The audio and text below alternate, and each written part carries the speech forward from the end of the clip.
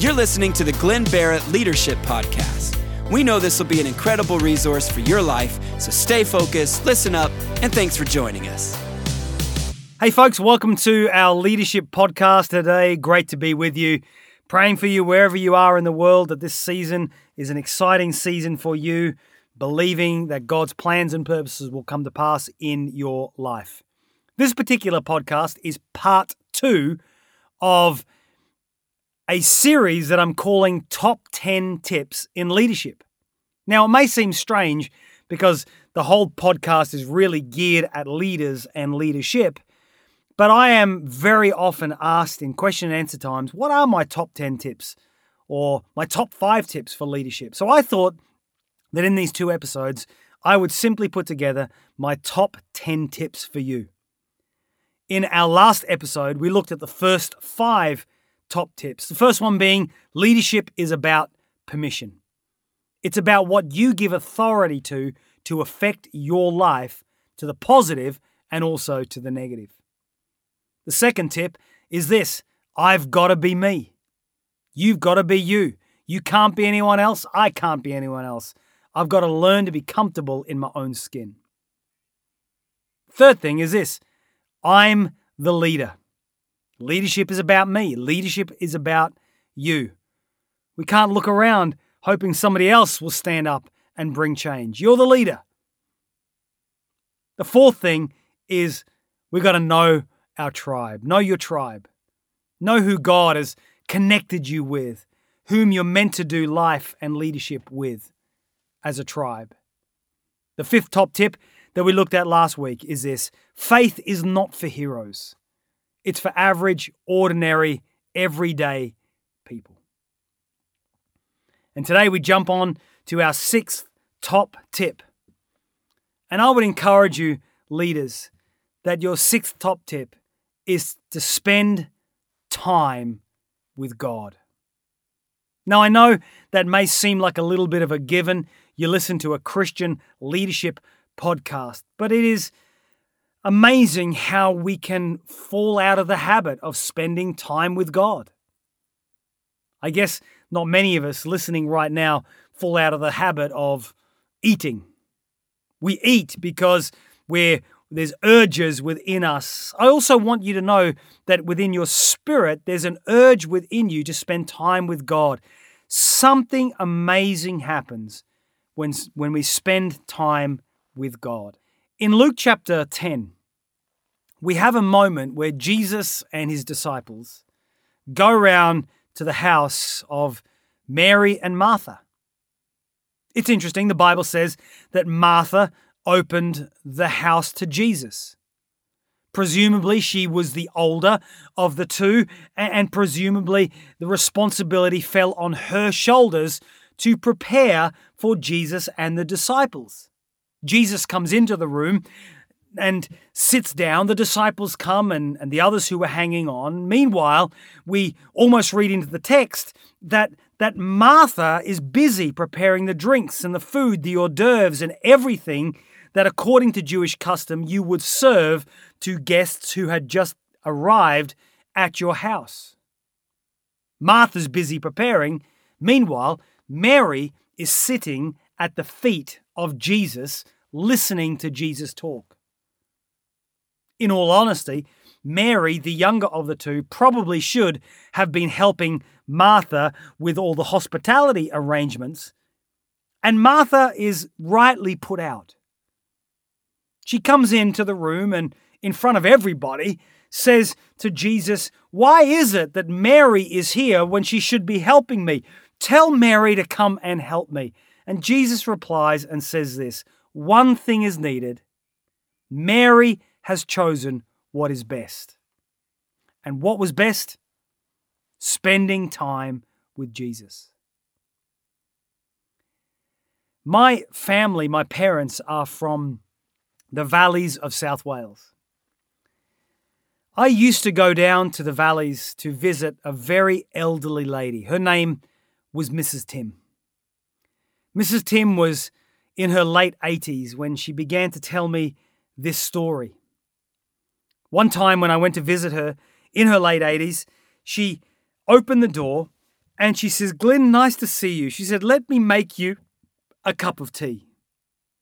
Now, Mrs. Tim was so old, she would walk with a walking frame that it took her a long time to get to the front door and would take her a long time to get to the kitchen in order to make me a drink. And so I said, Mrs. Tim, why don't I make you a drink? I went in, I made her a cup of tea, and I brought her cup of tea into the sitting room. And in her sitting room, there were 2 chairs. One chair was hers, and the other, almost like a wingback tapestry chair, was empty. Her husband had died many years before. I waited for Mrs. Tim, and she said to me this. She said, Glenn, it's okay. You can sit in Jesus' chair. I sat in the other chair. She said to me, do you know why I call it Jesus' chair? Now, I've heard this many times before, but you don't interrupt an elderly lady when she's waxing lyrical. And so I said, tell me, Mrs. Tim. She says, well, every morning I come downstairs, I have my breakfast, I sit in my chair, and I imagine Jesus sitting in the chair that you're sitting in now. And I talk to him like he's actually there. And she said, because he is there, you know. He's everywhere. And she said, let me tell you what happened yesterday. She said, yesterday I woke up, I had breakfast, I sat in my chair, and I was talking to Jesus in his chair. And I said, Jesus, do you know something? The gas man is due at my house today, and I have to pay the gas bill. It's only £20, but there's been a delay in the pension coming into my bank account, and I don't have the money to pay the gas man today, but I know, God, that you own the cattle on 1,000 hills. She said, I've never been late paying a bill before, and I don't intend to start today, so I'm asking for you to provide for me for 20 British pounds. She said, then I continued to pray and talk to the Lord and pray for the church and pray for your church, Glenn, and different things like this. And then she said, you're never going to guess what happened. She said, before I finished praying and said amen, there was a knock at the door. She said, it takes me a long time to get to the front door. She said, by the time I got to the front door and opened it, there was nobody there. But she said, you know what? There was something on the floor. There was an envelope, a brown envelope. She said, I bent down to pick it up. She said, it took me a long time to get down, took me a long time to get back up. She said, I went back to my chair, I opened the brown envelope, and she said, do you know how much money was in the envelope? I said, 20 British pounds. She said, don't be so silly. He's much more generous than that. There was £50 in the envelope. And I love that story because it seemed so natural for Mrs. Tim to spend time with God, to share heart, to pray, to ask. Leaders, I want to say this. There is absolutely no substitute for time with God. There are many leaders who want to spend time with other great leaders and other great heroes, and that's great. But the greatest thing you can do is spend time with God. Because when you spend time with God, you get creative ideas, God can speak, and it's amazing the doors that can unlock in your life because you spent time with the Lord. My 7th top tip for leadership is this. It's important to know your story. Know your story. We have a moment in John chapter 9, verse 25, where we see that there was a man who was born blind. Jesus comes into the scene and Jesus heals him of being blind. The religious leaders who were around, always trying to trap Jesus out, were mad. They were incensed with the fact that Jesus had done this miracle at this time. They brought the blind man in and started to question the blind man. They started to say things about Jesus being a sinner, that he was an evildoer and that he shouldn't have done it, and really trying to trap the blind man who could now see into a corner. And the blind man replies with these words in John 9, verse 25. The blind man replied, whether Jesus is a sinner or not, I don't know. But one thing I do know, I was blind, but now I can see. And I really love that, because the blind man, or now the not blind man, refused to get engaged in conversation that he did not know about. But what he did know about was his story. He knew that he was blind. He knew that he hadn't seen. And he knew that this man, Jesus Christ, healed him, and now he could see. And I think it's so important for us as leaders to know our story. There are many, many questions that I don't have the answer to. Often, I don't know why it feels like God is ignoring our prayers. I can hypothesize an answer. There are many scientific questions I don't have the answers to. Ethical, moral, and spiritual questions. There's a lot that I don't know. But I'm not defined by what I don't know. I'm defined by what I do know. I know my story. I know what God did in my life when I was 12. And I want to say this to you right now, that your story is indisputable. It's undeniable. Science can't dispute it. Philosophers can't talk you or I out of it. Religion, at its worst, can't kill it, because I was dead and now I can see. Or in the words of the blind man, I don't know what you're saying, folks, but one thing I do know: God came through for me. So I want to encourage you to know your story. It's the whole 10, 11-second pitch idea, that if you are in an elevator with somebody and you are trying to pitch a business idea to them, if you can't do it in 10, 11, 12 seconds, then you have not thought yourself clear. And I wonder for you, what would you say if somebody said to you, why are you a Christian? Why do you believe in God? And in a business and church context, why do you run that business? Why do you lead that church? Why do you live like you do? It's important to know our story. The 8th top tip that I have is this: finance. Understanding healthy finance. I think it's so important. You know, they say that in the United Kingdom, by the time we graduate from college and university, we've been through 16,000 hours or thereabouts of formal education.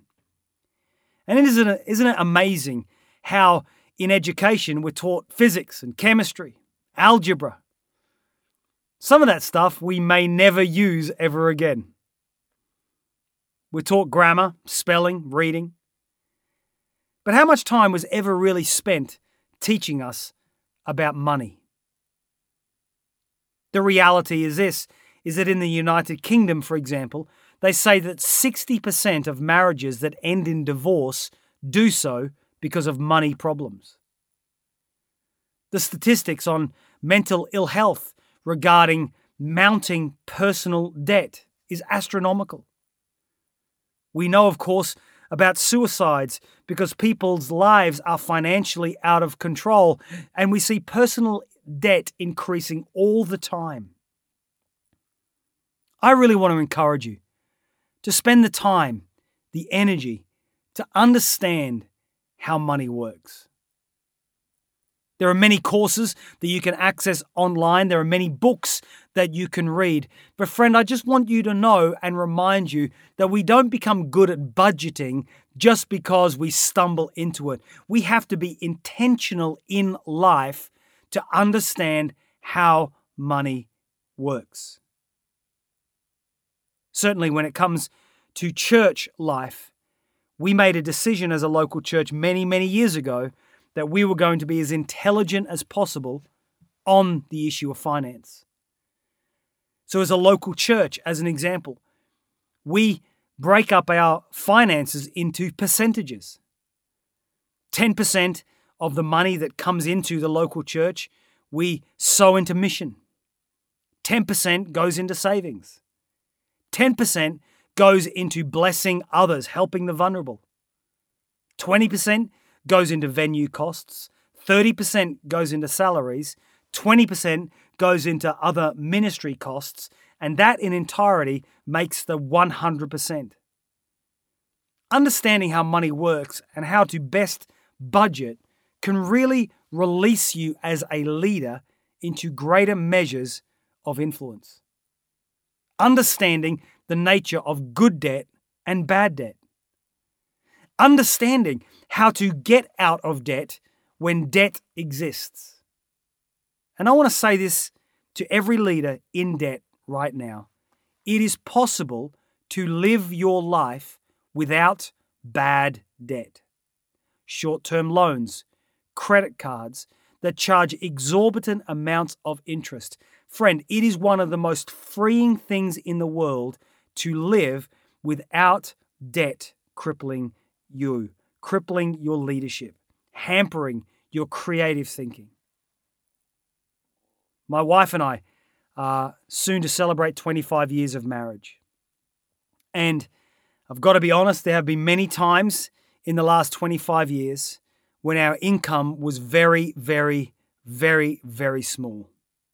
We would go grocery shopping weekly to a supermarket with a calculator and a budget of 20 British pounds that we would have to feed ourselves on as a couple for the entire week. And we had many times and seasons when things have been like that.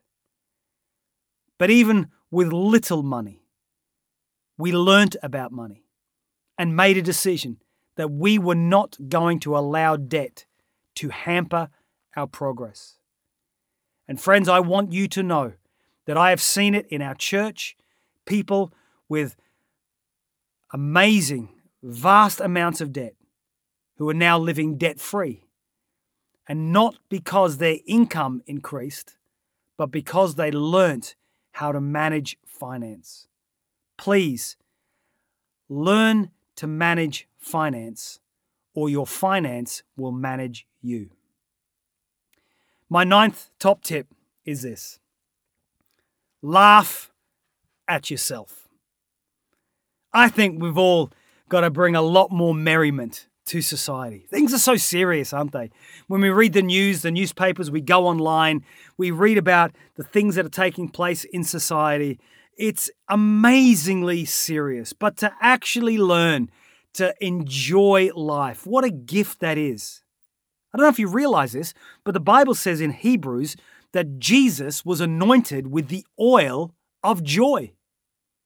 Did you know in John chapter 10, verse 10, Jesus says, "The thief comes to steal, kill, and destroy, but I have come that you might have life and have life to the full."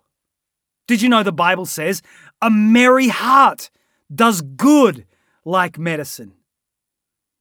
And I think that sometimes in the seriousness of life, it's just great to learn to laugh at ourselves.